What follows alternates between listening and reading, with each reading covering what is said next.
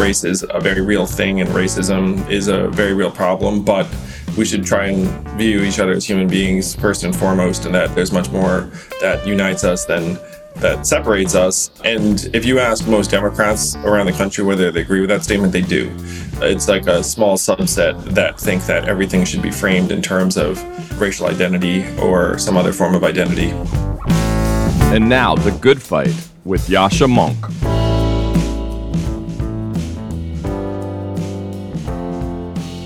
It has been about a week since the off-cycle elections in the United States, but I am still thinking about them intensely. This was a very urgent warning to Democrats. The fact that they lost an election in the now pretty solidly blue state of Virginia to a Republican candidate by a reasonably clear margin shows just how much Democrats will have to change to make sure that they stop Donald Trump or one of his acolytes from coming back to the White House in 2024. This is the simple state, I think, of where America is at today. Donald Trump is way out of the cultural mainstream. Most Americans do not like him. They do not like what he stands for. They do not like the crazy drama he causes. They are sick of it. But most Americans also think that Democrats are way out there on culture, that they are overly pessimistic about their own country, that they don't have a positive vision of it, that they are censorious, that they look down on ordinary people. And so if Democrats in the current state run against Trump, it's likely a toss-up. If we run against a somewhat more moderate Republican, somebody who is a little bit more careful in his words, who doesn't love to antagonize, like Glenn Youngkin, they are very, very likely to lose.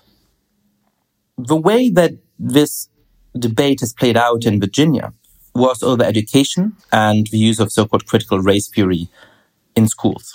Now, I think the reality of what was going on there is a bit more complicated than a lot of the media portrayed it as being. Clearly, students in public schools in Virginia are not, by and large, reading the academic articles of people like Kimberly Crenshaw. And so it is true that, in a sense, critical race theory was not being taught in Virginia.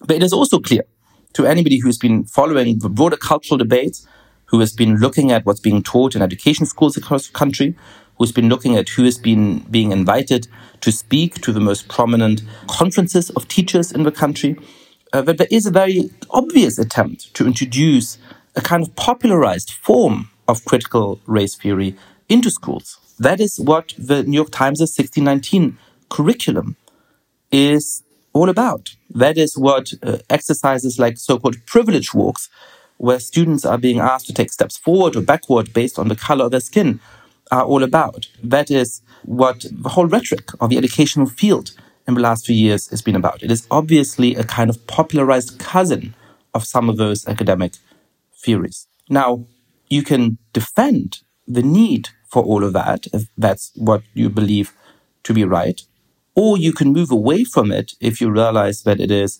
divisive in a way that's actually likely to impede progress. But what you cannot do is what Democrats have decided to in that election, which is simply to tell people, nah, you don't know the formal definition of critical race theory. This is all invented. Your concerns are imaginary. That is simply not the way you can successfully talk to voters. But there's a broader problem. This is just an instance of it. In a focus group of Biden voters who had voted for Youngkin just after the election, it turned out that most people trusted Democrats much more on public policy, but they trusted Republicans much more on culture. And whereas in 1992, it was true to say it's the economy is stupid, it is now, as I've been arguing for a long time, true to say that it's the culture stupid. That is the beating heart of elections in the United States, and it will remain so for the next years. So Democrats need to focus on convincing voters of the good they can do for the country, on touting the good economic and other policies. All of that is fine. But for voters to listen to them, they first need to assure Americans that they have gotten the cultural message, that they'll stop being way out there on culture, that they can create a narrative about this country, which is perfectly upfront about its many flaws, about its many historical sins, but that is also celebrating of a country and optimistic about the future we build together. This narrative, it now seems to me, is absolutely key to Democrats being able to have a chance at holding Congress in 2022 and a chance at holding the White House in 2024.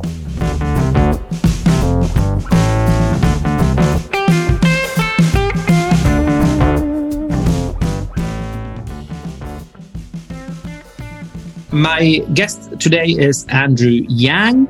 Andrew, as most of you will know, was a candidate in the primaries for the 2020 Democratic race for the presidency of the United States, as well as in 2021 for mayor of New York City.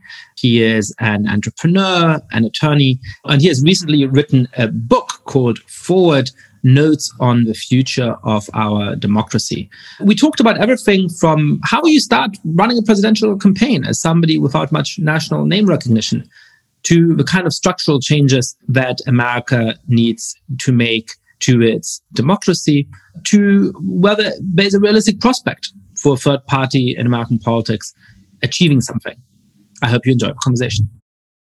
Andrew Yang, welcome to the podcast. It's great to be here. Thanks for having me. I've admired your work for quite some time. I really like the ratings that you put out in The Atlantic. Oh, thank you so much. That means a lot. I really admire your presence on the political scene in its evolving way. You know, we're recording this a couple of days after the election in Virginia and other places around the United States. What's your overall assessment of what those elections tell us about the state of the United States and what's going on politically right now? Joe Biden won Virginia by 10 points a year ago. And then really his proxy, I mean, you have to know that Terry McAuliffe equals the Democratic Party. I mean, he's like a real fixture, an establishment figure. But he just lost to a Republican that no one had heard of X months ago. So you can think of this as establishment Democrat versus generic Republican, kind of Mitt Romney-type in +8 Democratic environment or +10 or whatever the number is. And the generic Republican won. You saw in New Jersey, it was too close to call for a day. And this is a state that Biden won by 16 points. New Jersey is quite blue. So what you're seeing is a very, very negative political environment for national Democrats. And that if this continues for another 12 months, you would see a red wave where the Republicans would retake the House, certainly, and then possibly the Senate. And so people should know that that is the course that we're on right now. Why do you think that Democrats are in such bad state at the moment? Is that to do with the stage of the pandemic? Is that to do with the failure of Biden's attempt to pass an ambitious spending bill through Congress? Or do you think it has to do with some of the cultural issues that Glenn Youngkin really emphasized in Virginia? If you think about the Democratic message over the last number of months, the two most powerful components have been not Trump, defeat Trump, Trump bad, and managing COVID. And both of those narratives have run out of gas. The American public does not want to hear about COVID after a year and a half. And running against Trump when it's Mitt Romney-type just did not seem genuine to a lot of people. A friend of mine said something to me that really stuck with me. He said the Democrats' primary emotional plea seems to have been fear. And you can't be afraid all the time forever. Like, it just stops working. So absent those two pillars, then you move on to democratic policy, democratic deliverables, democratic governance. And that hasn't come through. Terry McAuliffe in Virginia was essentially begging Congress to pass the infrastructure bill because he thought that would have helped. And Virginia is very proximate to D.C. There are a lot of people who do business in D.C. I'm sure Terry knew what he was talking about, where if Washington had passed some of these bills, then Democrats would have at least a positive case to make. But they didn't really have that. And so this is a very, very tough climate, in part by Democrats' own lack of a positive message. Well, what about the role of education in that campaign? Glenn Youngkin lambasted the public school system in Virginia for not reopening in person for much of the pandemic. And he also warned about some of the changes in curricula content that he claimed were taking place. And much of the Democratic response seemed essentially to be, this is all fake and imaginary. The concerns that parents have about the nature of the instruction are just sort of trumped up Fox News culture war, and they have no basis in reality. What do you think is the truth of those claims, and what do you think was actually going on there? How could the Democratic Party have responded more effectively to those campaign issues? I'm a parent. I talk to other parents, and parents have been very, very angry that schools have been closed for so long because it doesn't seem to have been leading with our kids' well-being. It seemed to be leading with the will of the teachers' unions. And everyone knows the Democratic Party and the teachers' unions are very, very close. And so this is a critique that really does hit home. A lot of parents are like, yes, schools should have been open. It did not serve our families well that schools were closed forever. It seemed like an excess of caution in service of the teachers' unions.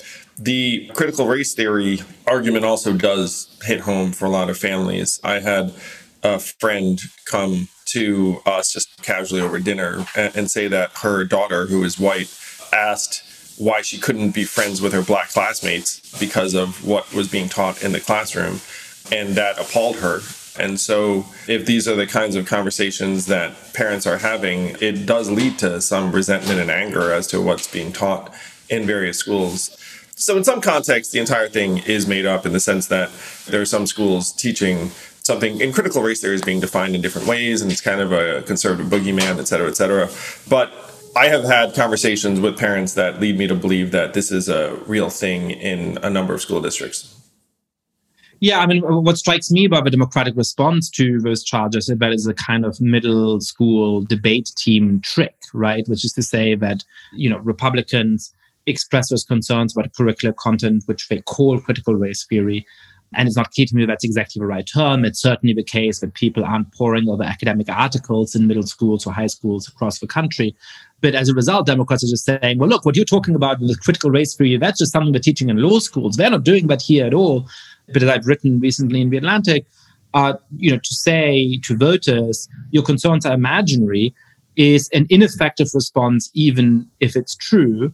And in this particular case, I don't think it is precisely true, because clearly there has been a shift in how the New York Times writes about these issues. There has been a shift in how many teachers teach about those issues, which is inspired in a complicated way by real shifts in the academic left. And that, as you're saying, go, for example, from emphasizing a universalism that's trying to say, hey, there's deep prejudices in this country, but we should try to see each other as human beings. We should try to move beyond those, to teachers often emphasizing the importance of identity in ways that might make some children think, oh, am I not supposed to be friends with people from other groups or whatever? That may be particular instances of things going wrong, but Democrats need to take those things seriously and speak about them intelligently, rather than saying, well, if you're raising any concerns about this, that's just the Fox News boogeyman, and you're just an idiot who's listening to Tucker Carlson. This issue is going to be a consistent loser for Democrats. They need to get their arms at least around a coherent response. And obviously, the playbook is being established in Virginia, and so the Republicans are going to hammer this. I think I could formulate a more effective response that does emphasize universalism, because that's what most Americans want. Just to say exactly what you just said, which is, look, race is a very deep issue in U.S. society, and racism is real, but we should see each other as human beings first, and that is where our kids should be taught and headed. I mean, that would do the trick for a lot of families. And hand-waving it away, as you say, is not convincing. Yeah, and waving it away always seems sort of odd political response, right? I mean, it would be much easier to say, look, some teachers teach crazy stuff. It's not the typical thing. And you know what? That crazy stuff is bad. But that's not what we should be doing. And that's not what most people are doing. That would be a fine response that at least takes concern seriously, rather than saying, what are you talking about? If you're talking about this, it's just a white supremacist who, has been brainwashed by Fox News. And I worry that this is indicative of a broader culture at the moment within political and cultural elites, but also frankly the Democratic Party more broadly, which is basically saying, if you're not on board with our program, then there's something wrong with you. Then you're an evil person. And I guess I wonder, whether you share that fear, and if so, how Democrats might move beyond it, or if there's any realistic prospect for Democrats to move beyond it?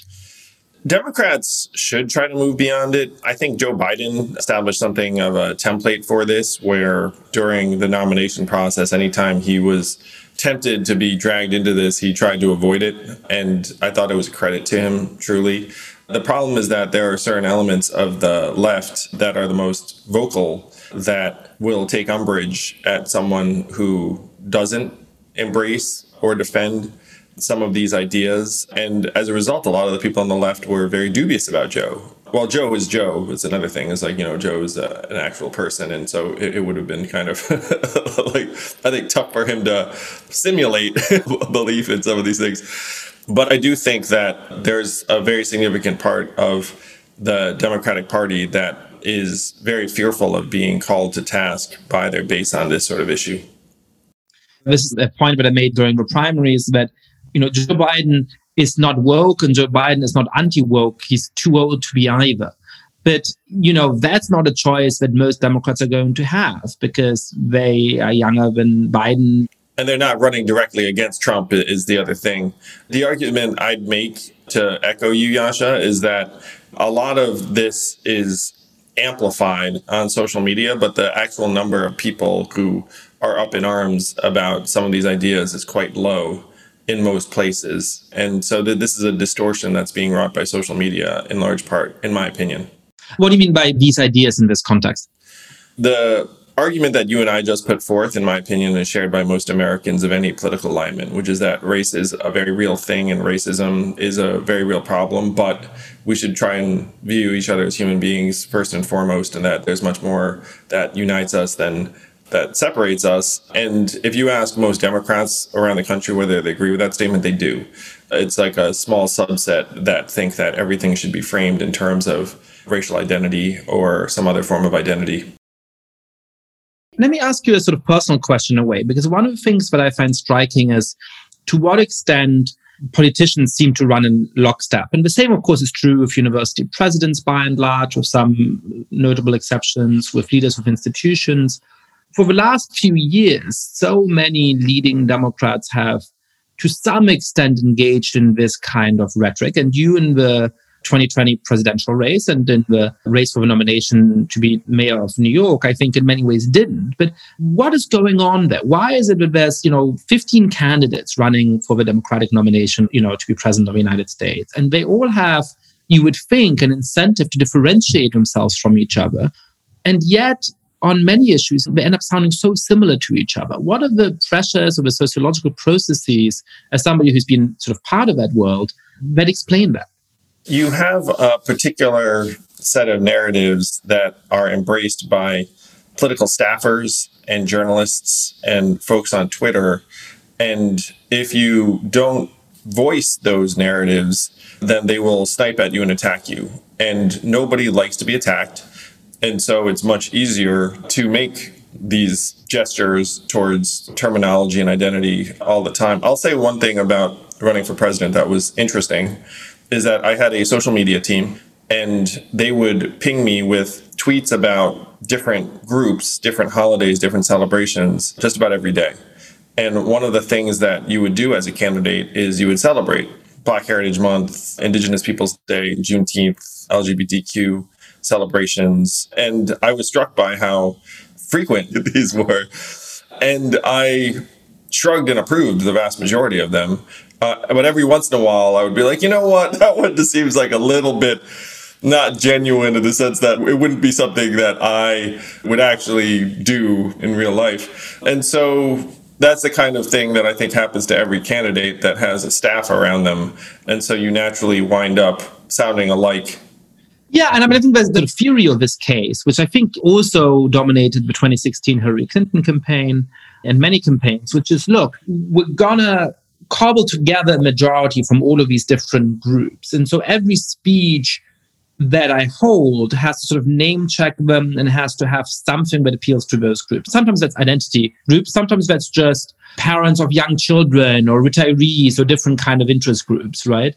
And the idea is that, if I have an offering for each of those groups and then all of that adds up, that's a majority. But what I fear is that in your speech, in order for me to register the thing that's relevant to me, I have to hear 12 other things that are not relevant to me. And I've switched off by the time it is saying something that's actually relevant to my life. And that seems to stand in contrast with both the sort of overarching campaign that somebody like Barack Obama ran in 2008, but also with a much nastier overarching campaign that somebody like Trump ran, right? With a very clear story of where America's at and what's going wrong. His policy solutions didn't exist and a lot of it was incoherent, but there was a kind of clear, compelling image of this is the grand narrative. And, when you talk to a lot of data analysts and so on, they thought in 2016, Trump had, a more sophisticated operation of micro-targeting people. That just seems to me to be wrong. The idea that different people in America in 2016 saw something very, very different in Trump, I think they all saw the same thing. And so, I wonder how you feel about sort of what the role is of grand narrative versus the role of these sort of micro-targeted appeals. This again goes back to just how powerful and influential the political consultant class is. So I ran for president as a total no-name civilian. And of course, there was not a consultant that would come within a million miles of me and my campaign until we raised lots of money. And then all of a sudden, the consultants came out of the woodwork and were like, okay, let's help and advise you. We ignored and fired a number of them, but then there were a couple that were like, oh, you're pretty good. Let's work with you. So what they do is they do slice and dice the electorate into various categories and then say, okay, here's where you're weak. You have to do something to shore up your popularity with, pick a group, women, parents of young children, military vets, like whatever the group is. And then you then incorporate something like that into your remarks. And then that happens over and over again. And then before you know it, you've got like a nice hodgepodge of various appeals that you're making to different groups. And by the way, those things do work when you speak to Democratic audiences in terms of applause lines, because Democratic audiences have been conditioned to clap when you call out a particular group, even if they're not in that group. They're just like, when you talk about teachers, one of the surest applause lines, you can get. So when I was doing my thing in Iowa and New Hampshire, I was not getting any applause. And honestly, it was a little bit like, what am I doing wrong? And I write in my book that I ended up discovering a new political language that just happens to be the way I think and talk that the consultants did not like. They were like, hey, this political language doesn't work. But there were, let's call it 10% of people that responded very strongly to my political language. And that was enough to build a vibrant campaign because people were so enthusiastic. On the Trump side, he does have a master narrative. I agree with you. Obama had a master narrative. I like to think I had a master narrative because there are a lot of Americans that are just sick of this compartmentalized approach to politics that's driven by consultants, and they kind of recognize it. They see through it. They think it's bullshit. One of the things that I find striking what you just said is just, the idea that look, you're running and for whatever reason, you're just not appealing to military veterans. And the idea that, if there's something about a candidate that just doesn't particularly speak to military veterans, if they suddenly have, a pandering applause line about how wonderful military veterans are and that they're going to, raise pensions for military veterans or something like that, that somehow would, make you culturally appealing to those groups, just seems to me such a weird conception of politics, right? Because most people just have a view of the world and they're looking for a candidate that seems to them to speak for that view of the world. They're not saying, is he name checking me? They're not saying, is there something very, very specific that I'm going to get out of this? Well, here's the process in real life, Yascha. You might enjoy this. So you're the candidate. Let's say you're working on a group of military veterans. What your team will do is your team will set up an event with you and a military veteran group. And then you will spend some time with them. You will listen to them. They will take photographs. And then your campaign will put out those photographs in the hopes that then the folks in that group are like, okay, he's speaking to people like me.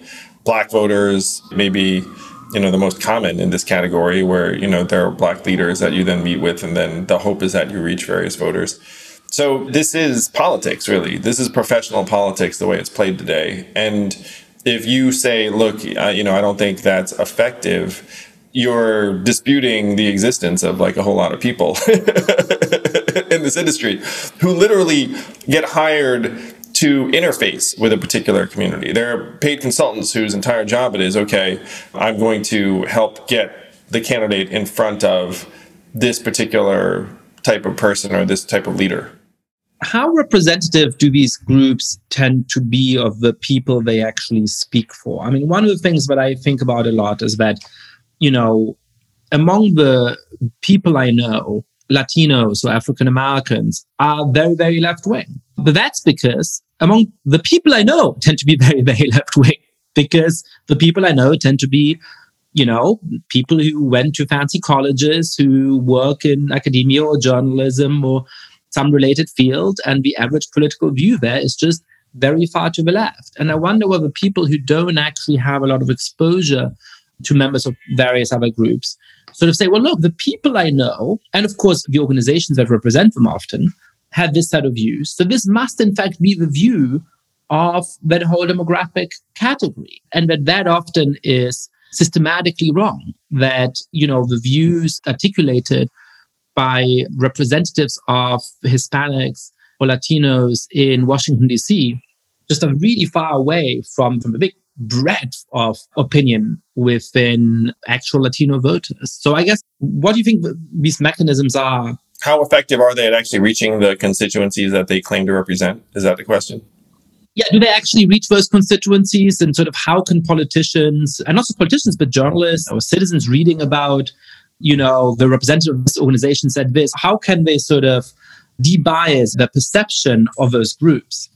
There's a layer of people that are highly engaged on social media who will see the interaction and interpret it in the way that the consultants intend. The average person in that group may or may not ever see it. There are certain organizations and people that actually do speak for a very large audience.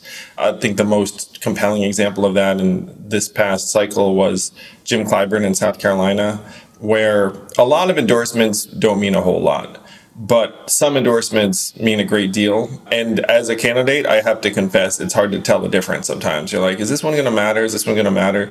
But it's crystal clear that Jim Clyburn's endorsement ended up swinging the dynamics of the entire race. That's a rarity. For the most part, if you have some person who's part of a community who endorses, it's not going to move the entire community. But there are a few people that will take their cues from that person, and that can add up. There's certainly a massive competition for endorsements in various ways. And what's interesting is, if I recall the Democratic nomination cycle, I don't think that Joe led in a lot of these endorsements, or at least it wasn't like a crushing lead, but he got the one that matters in the form of Jim Clyburn. What's the difference between Jim Clyburn and the many, many endorsements that don't matter? Why is it that Clyburn was able to actually move a lot of voters in a way that, many, many endorsements don't? I've thought about this a fair amount, and I spent a lot of time in South Carolina. So there are a lot of voters in South Carolina that aren't that engaged. Honestly, they're not sure what they want to do, but they do trust the Clyburns. And so if Jim Clyburn says, hey, Joe Biden's our guy, then a lot of people down there would just say, like, okay, like, I trust Jim. Jim says Joe, let's go with Joe. And I heard that over and over again in South Carolina, where folks weren't sure what to do. And when James Clyburn made his endorsement known, then everyone moved that direction, essentially in lockstep, simultaneously. That is very, very unusual. But in South Carolina, they aren't as politically plugged in for the most part. And so a cue like that can be extraordinarily powerful. I can't think of an endorsement that would parallel it in Iowa or New Hampshire, in part because the people there are very, very engaged and have been meeting candidates and been making up their own minds for months in most cases, which I don't think was the case in South Carolina. But is one of the differences also about sort of the extent to which Clyburn has organic links within the community for which he was? He has been there for decades. His family is an institution there, and that's also something of a rarity. Yeah, it seems to me that often when I think of the kind of endorsements, especially when it's not by particular politicians and office holders, but by organizations and associations, it's these activist groups that are funded by, large foundations and billionaires, staffed by people who all have gone or mostly have gone to fancy colleges and so on, and who obviously have some kind of link to the communities they represent, but are sort of a very particular slice of it, that are an elite, highly educated, much more political slice of that. Now, obviously, all of that is in certain ways true of Clyburn relative to, say, the average Black voter in South Carolina as well, but he just seems to have more organic understanding and links and relationships within the community than, the National Association of whatever it is. 100%. It's much more genuine and far-reaching and organic. When you were saying this just now, Yascha, I thought of the Asian American community. I'm not sure that there is a level of engagement or unity where the entire community would move on the basis of any individual or organization, certainly, because there's so many organizations. So if an organization said, hey, we're going to do this, there would be a very narrow subset of people like, oh, okay, that matters to me. And the voters we should be most concerned about, to the point of this podcast, are the less engaged voters. And the problem right now is that there's this massive bias towards the highly engaged online audience. And then it's missing all of these folks who are, let's say, poorer, more rural, Latino, in immigrant communities. They're not sitting there, glued to Politico or whatnot. They're just living their lives, doing their thing. And then if someone makes a very basic appeal, then they hear it, but they're not listening to this podcast, to be honest with you. Well, this is something that I always tell my students and certain other audiences where look, everybody in this room is by definition super, super weird because you all have chosen to engage with politics in a pretty intense way. And so even if you're representative of a general population in all kinds of other ways, you are at the top 1% of people most interested in politics. And if you don't realize that just systematically makes your positions about politics, the way you process arguments, the way you process rhetoric different from most voters, you fail to understand the fundamental thing. 100%. And one of the things I'm proudest of is that I reached people that were very unlike me, and they felt like I was on their side. When I was back in Iowa just 2 weeks ago, a server came up to me who had taken a shift off and spent her own money to come to my book talk and said, thank you for being one of the only candidates that genuinely seemed like they were fighting for the little person like me. Thank you for coming back. And she said that the only people I felt that way about were you and Bernie. And that made me really proud because she saw in me someone who genuinely just wanted to make things better for her. And obviously you could look at me and say Andrew, what do you have quote unquote in common with a waitress in Iowa? And I like to think a great deal because, we're both human beings. We both were parents in this case, and we both just want a better life for our kids. So that's a case that I would love to see made in different ways. But that's the opposite of the way politics operates right now, in large part because of the political industrial complex that's arisen. So I have a question about your campaign and the political industrial complex. I'm going to make a slightly weird analogy. I'm not accusing you of being a cult leader, but it always struck me that if I woke up tomorrow and suddenly I was the leader of some kind of cult, I guess I sort of understand how that operates, how you run a cult. I have no idea how you become a cult leader. How do you get the first 5 people to think of you as somebody they should follow in that? You have a podcast, Yascha. I'm sure you are a cult leader, and the people listening to this right now are like, tell us what to do, Yascha. Lead us. I'm not cut out to be a cult leader. But I have a similar question about your campaign, which is to say, I completely understand how once people were paying attention, you became a kind of phenomenon and people were drawn to your message in your campaign. But as somebody who didn't have deep roots in politics, who didn't have a lot of name recognition, how did you start your campaign? How do you get something like that off the ground?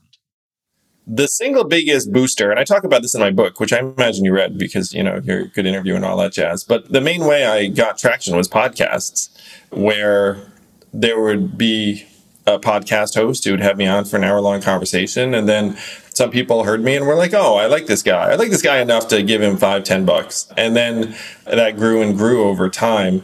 It did require me being the sort of person who could go to my network and raise a few $100,000 and go without salary and stuff. It's not like the ordinary American can just run for president successfully. Unfortunately, I wish they could. But I'm an entrepreneur. I've been around the block a little bit. And so I did the math and was like, can I go 3 years without salary and just go grind it out and try and make this case? And if it's a dud, then go home and say, well, I tried. I did my best to help explain what the heck is going on in our country and the economy and advance real solutions like universal basic income that I'm convinced are inevitable. I would have gone home happy. I'm sure my wife would have been like, well, that was, a pathetic way to spend a few years. but I would have been like, hey, look, I tried. And I said to someone the other day that, they asked, like, how did you persevere? It's like, well, if you're an entrepreneur, you kind of already write off the time period. Like, I was like, I'm in this for 3 years no matter what. But also I went to my friends and family and said, hey, can you pitch in $2,700 for my campaign? And so, that's maybe not an enormous amount of money, but it's still, my commitment. It's like my commitment is I'm going to bust ass and do everything I can. Well, one of the things that I was entertained by, I don't know if that's entirely accurate because these estimates are often wrong, but you were the entrepreneur in the race and Bernie Sanders was a socialist in the race. But I believe that at the beginning of the race, his net worth was in fact higher than yours. It wouldn't surprise me. I mean, like Bernie's a successful guy and, my wealth tends to have been exaggerated. Tell us a little bit about the book you've just written and the kind of solutions we need in order to push our democracy forward. The universal basic income is one part of that. Tell us about that, but also what else should be on the agenda. I have become convinced, Yascha, that the duopoly is dooming us. And it took me a while to get there. But it really was in researching my book after I came off the presidential trail. I was trying to figure out why I felt like it wasn't working. And then I realized doing this writing that it's actually not designed to work, that it's designed to polarize us and make us more and more insane. It's designed to inflame us, to aggravate us, to depress us, to alarm us. And the media organizations have the same incentives, unfortunately. Social media pours gasoline on this whole set of incentives. So we should expect strife, dysfunction, violence, and ruin, and a growing mistrust in our institutions. That actually should be the default we expect. And realizing this was a very difficult thing, I was like, wow, this is even darker than I thought. and then I tried to think, okay, how could you improve on this? And if you look around the world, the US is anomalous in terms of only having two parties. And also, by the way, this polarization, it's really, really unusual. If you look at the UK, it has 5 parties. Germany has 7 parties. Sweden has 8 parties. The Netherlands, 17 parties. And these multipolar systems tend to have, one, a much higher resistance to authoritarianism, which I know is the theme of this podcast. But you have to work with another group in order to get anything done, which, by the way, was the original vision of the founding fathers, who were very anti-partisan. John Adams said 2 parties would be a great evil upon the Republic in 1780.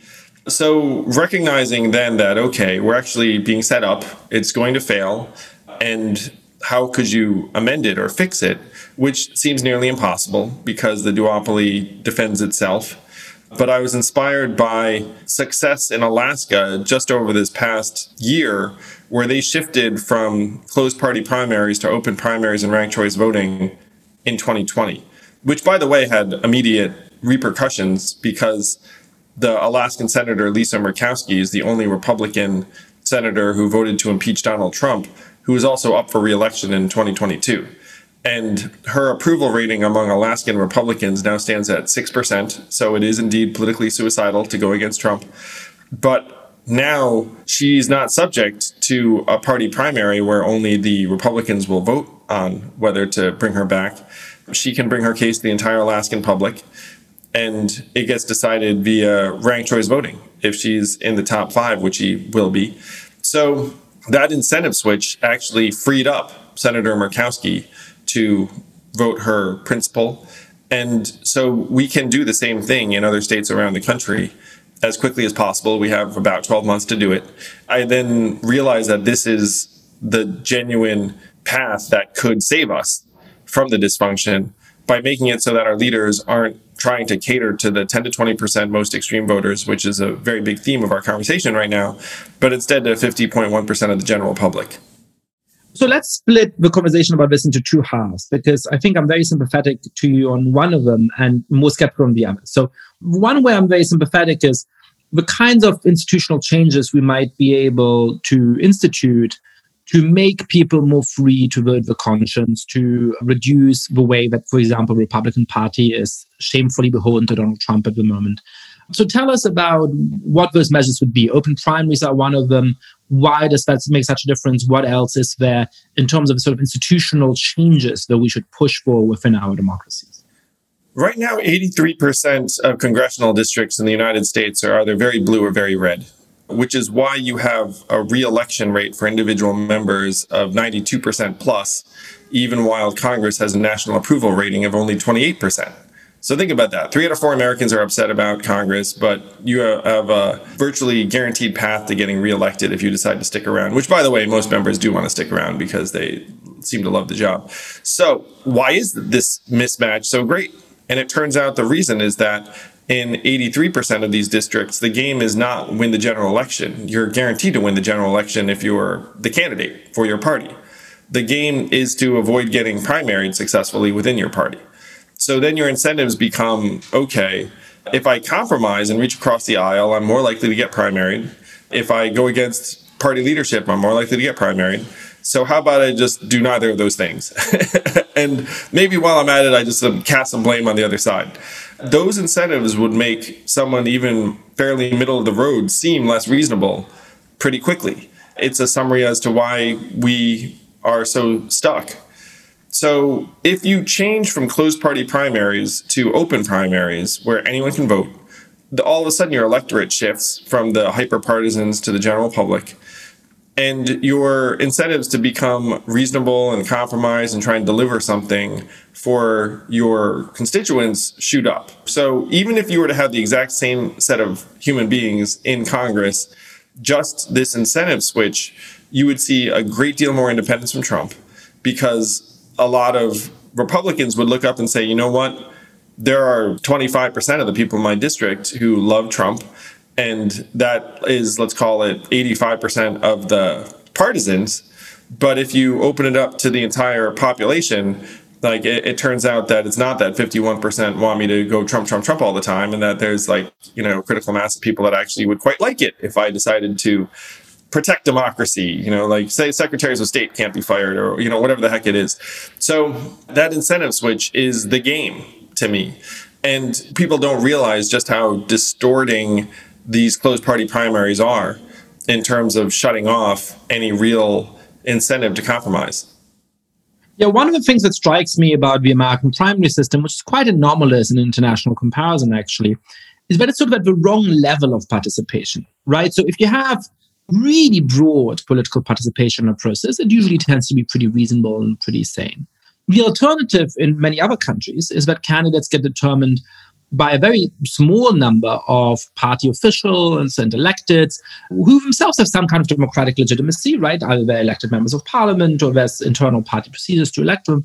But they're a relatively small set of very experienced people who have a form of responsibility for their institutions, which have political experience, who sort of institutionalists in some kind of way. And what you get in the United States is 5 to 10% of the population participating in democratic primaries and 5 to 10% of the population participating in Republican primaries. And those are the most motivated and often the most politically radical members of the public. And so in an odd way, I sometimes think you either need to expand the number of people who are involved in the primary process, and it might be hard to do for most elections, or you somehow need to go to one of the systems you have in other countries. But we're at sort of weird mid-level that's actually counterproductive.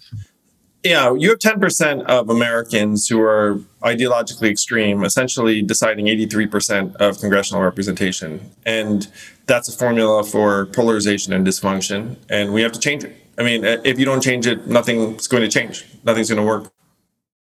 So on this, we agreed. Now let me push towards the piece of it where I'm a little bit more skeptical. You compared America having 2 political parties and these other countries having many more political parties. But virtually all of the countries you mentioned, Germany, the Netherlands, and others, have a proportional system of representation. So there is a mechanism for why you have that many political parties. And when I was back in graduate school, learning about the fundamentals of political science, one of the implications of having a first-past-the-post political system, a majoritarian political system, as we do in the United States, is that broadly speaking, you should expect to come up with 2 political parties. If there's more political cleavages, you end up with a little bit more, there's some more complicated stuff there. But the basic prediction that political scientists would have made in 1960 or 1970 is, look, with America's political system, you're just going to end up with two political parties. So you have just left the Democratic Party, and you think part of the solution is not just institutional reform, but to actually build up a third party. Why do you think that can work despite those institutional constraints and despite the many failed attempts at third parties in the past? So first, let me say I'm for the Fair Representation Act, which would shift to what you're describing in terms of proportional representation. I'm just a very practical guy and just don't think it's going to pass. And so Turkeys don't tend to vote for Thanksgiving, and political parties don't vote for political systems that rob them of their power. Yes. So I'm for a genuine structural shift that mirrors what's possible in other countries. And I wish that we could do it. And I believe we will do it after we make all these other changes. Again, I'm an operator. So I don't want to argue for the impossible. I've found some changes that are very doable. So let's do those. Again, one state already did it. It's a deep red state. It cost $7 million to run the successful ballot initiative in Alaska. A very small price to pay to save democracy. Now, Alaska's a relatively inexpensive state, but still, I was in front of some rich people and was like, hey guys, how much is democracy worth? We should probably invest a bit more. So first, I agree. Second, one of the main points I'd make again is that even if this structural fix doesn't result in, forwardists running the joint, if you improve the incentives of the existing body, that's an enormous win. Is it plausible that if we get 10% of the American public super excited about this movement, that we wind up with a handful of representatives and a senator? Maybe. And how many senators does it take to control an agenda in a polarized country? Maybe one. Is there an independent Senate candidate in Utah who has a legitimate chance to win? Yes, there is. Is Lisa Murkowski in some ways at this point this kind of independent figure? Yes, she is. So these things are plausible within our current construct.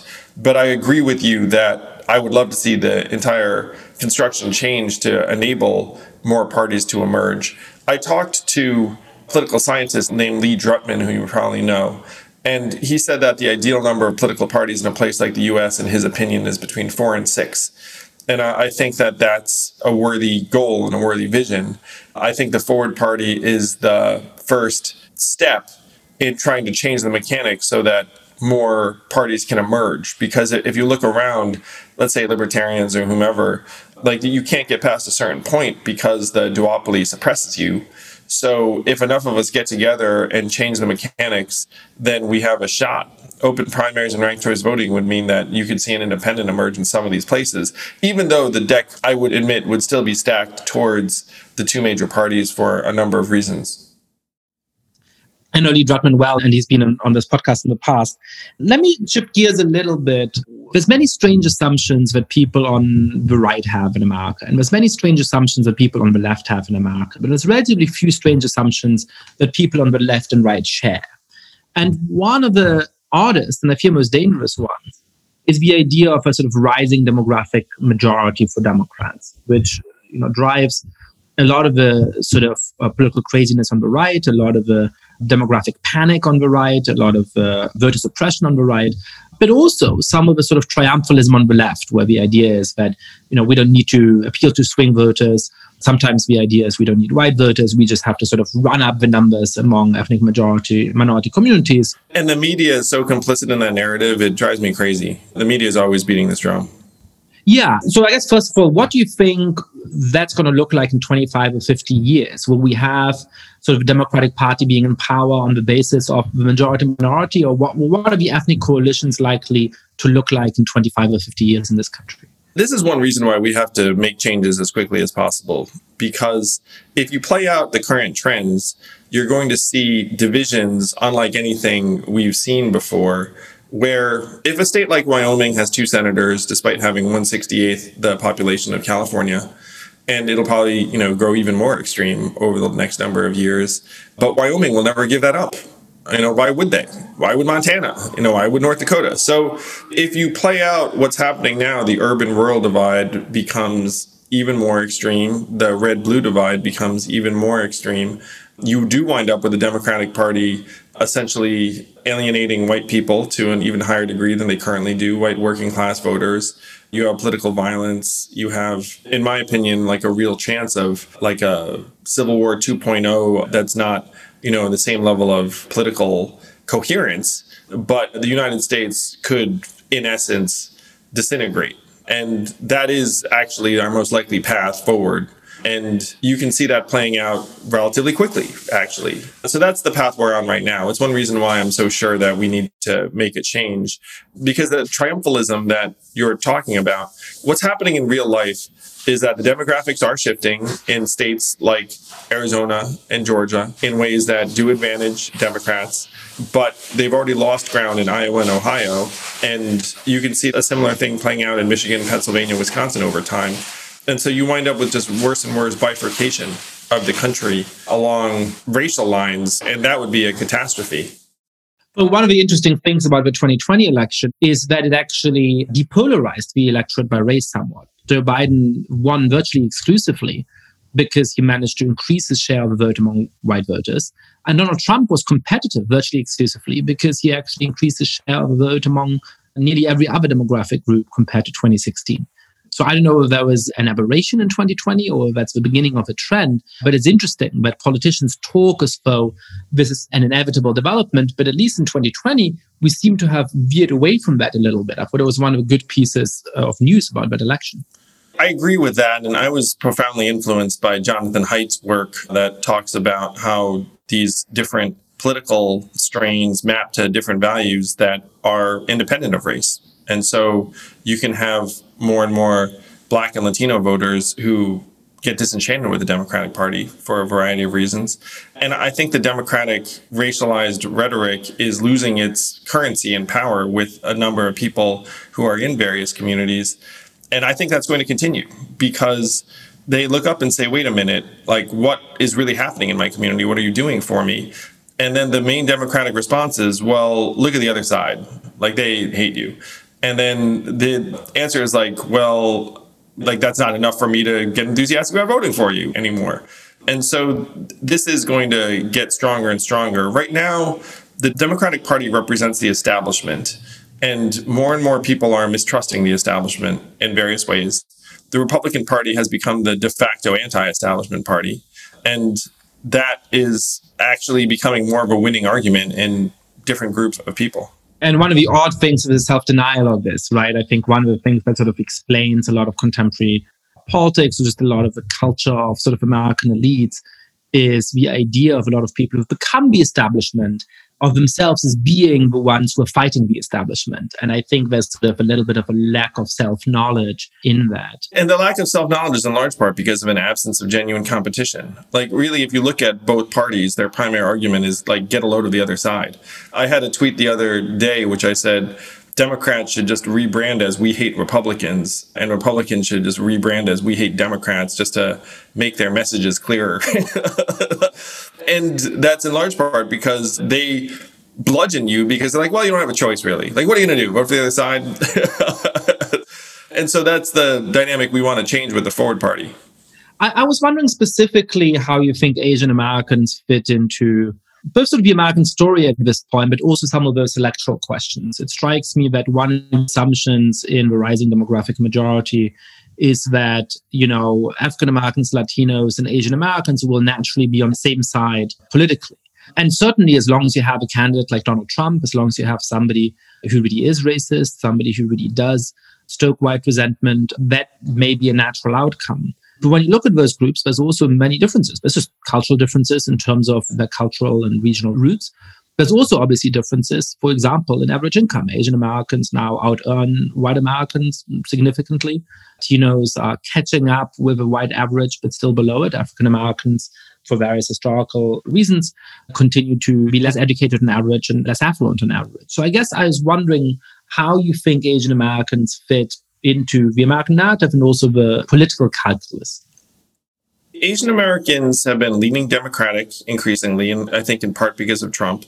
I think if you had a Republican candidate like Glenn Youngkin, then it's not as pronounced. Asian Americans are just waking up politically, really. We're the most underrepresented community in terms of electoral politics. for a number of reasons. And I like to think that I've helped activate people in the community to think that we can do more. I don't think that Asian Americans fall naturally into the dominant political narratives of either party. Asian Americans tend to be more practical, non-ideological. There's a bit of like a natural moderation for a lot of Asians. And so one of my goals with the Forward Party is, again, to create competition, because right now the Democratic Party is like, well, what are you going to do? Like, side with them? Like, they don't like you at all. And I will say that the last couple of years have been very, very bad for Asian Americans' relationship with the Republican Party, because COVID was a real cause of resentment and racism towards Asian Americans, and Republicans kind of embraced that narrative. So hopefully the Forward Party can become kind of a natural home for people who are more practical, solutions-oriented, less ideological, less included in the dominant narratives on either side. And I'm excited about that aspect of what we can do. Hopefully there are people listening to this that resemble this too. We're like, well, I'm not Asian, but that sort of reminds me of me. So tell us about the main planks of a Forward Party in terms of content and the plans. What kind of elections are you thinking of contesting? How do you think that party is able to influence the American political system? Well, I do want to take a moment to talk about ranked choice voting, because these are the missions of the Forward Party. So ranked choice voting is a voting system that naturally leads towards moderation. How much do your listeners know about ranked choice voting, Yascha? Well, I think they probably have a sense. We've certainly mentioned ranked choice voting before, but why don't you give a very brief definition of it? So ranked choice voting is a more modern voting system that enables voters to express their true preferences. It eliminates the spoiler effect. You can rank up to 5 candidates in order, and the first candidate to get a majority of first place votes wins. So this has the positive effects of making negative campaigning less rewarding, because if I trash you, we both look bad. It rewards coalition builders, people that get along, people that don't turn off large numbers of voters. If ranked choice voting had been in effect during the Republican primary in 2016, Trump probably does not win, because he was getting 30 to 40% of the vote in a lot of places, but he wasn't a lot of people's second choices. Like the other candidates were divvying up the remaining vote. So if you are in favor of moderation, ranked choice voting is the system that will help enable it. I think it will help women candidates, because women tend to be more naturally reasonable and prone to building coalitions and not turning off large numbers of voters, in my experience. So if you want to try to combat polarization, a combination of open primaries and ranked choice voting is the path. And this is the first pillar of the Forward Party. Our goal is to make open primaries and ranked choice voting the norm around the country. And ranked choice voting just got adopted in 3 cities this week. It's an ongoing movement. And what's been fun is that the Forward Party has been hand in hand with organizations that are pushing both of these measures, because they are the antidote. So what's funny is that you talk about a party standing for something, like we stand for a process change that will enable new points of view to emerge and improve the incentives for our leaders. And I think that's smart in terms of pushing for an institutional reform that's important in itself, but then also obviously, as a result, increasing the kind of electoral opportunities that the party itself would have if those measures are adopted. How do you get people enthusiastic about a process change like that? I imagine that if you ask Americans to define ranked choice voting, perhaps 10% of Americans would be able to do a relatively good job of that at the moment, I imagine. If you ask people what their biggest concerns are, they're likely to say the economy or education these days, or obviously the pandemic, crime. They're much less likely to say, our political institutions or ranked choice voting. So how do you start a mass movement of people enthusiastic about something like that? Podcasts, my friend. Yeah. This is something I've done once before, which is I mainstreamed an idea that most people thought was esoteric or marginal in the form of universal basic income. But I made people see, it's like, look, this is actually something you should really care about, think about. The problem, as I define it for people, Yascha, is polarization. Like 42% of Republicans and Democrats now regard the other side as evil or their mortal enemies. We can see that political violence is going to become more and more likely over time. We can see that we're being led to ruin and conflict and strife. So a lot of Americans care about that.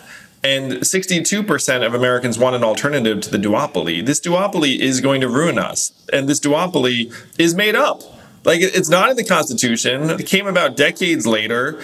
There was a point when they were ideologically more or less the same in the 50s and 60s, and then they diverged. And now they've diverged. They're running amok. They're going to destroy us. And we have to come back from it. We have to come back from it by taking a spear called the Forward Party and then lancing it. Because the problem is this. It's like, let's say, I'm going to guess the people listening to this podcast are just like really smart, practical types. It's like, hey, I care about politics, but what am I actually going to do? What we need is 10% of Americans to come together and say, look, system's not going to work. It is set up to fail us. And also, by the way, turn us against each other and spend billions of dollars just making us hate each other. And this is the path out. This is the first major step towards a functioning system. I have a final question for you, which has to do, I suppose, with narrative and how we think about our country in this moment that's so deeply divided, in which the political incentives are to hate the other side or to get other people to hate the other side. How can we have an account of the nature of America, which is conscious of its flaws, conscious of its historical injustices and the ongoing discrimination that exists, but also tells a positive vision about what we actually have in common, what actually unites us as citizens, why we should care for each other, even if we have different political views, different religious beliefs, come from different parts of the country, have different ethnicities? I think we have to lead with solutions that people can see would matter to them. And when I started running for president, 27% of Americans supported universal basic income. Today, that's 65%. So if that were the case back then, I might be president. And so we can see that attitudes can change towards unifying solutions. Martin Luther King, when he was making a case for guaranteed income, said we need to make common cause with poor whites as soon as possible. He wasn't making a case based on any one community. And so the antidote to this time of polarization is universalism, solutions that people would be able to touch and feel, and making common cause. One of the tenets of the Forward Party that I love is grace and tolerance, which is people can disagree with me and they're still Americans, human beings, just as valuable as I am. Like, we don't denigrate anyone. And this is a message that a lot of Americans miss. I've gotten outreach from everyone from conservative Republicans to very, very far left liberals and socialists saying, yeah, this is what I've been missing because I don't want to hate someone. And right now, all of our politics are geared towards the opposite. Andrew Yang, thanks so much for coming on the podcast. Thank you, Yascha. It's been a pleasure.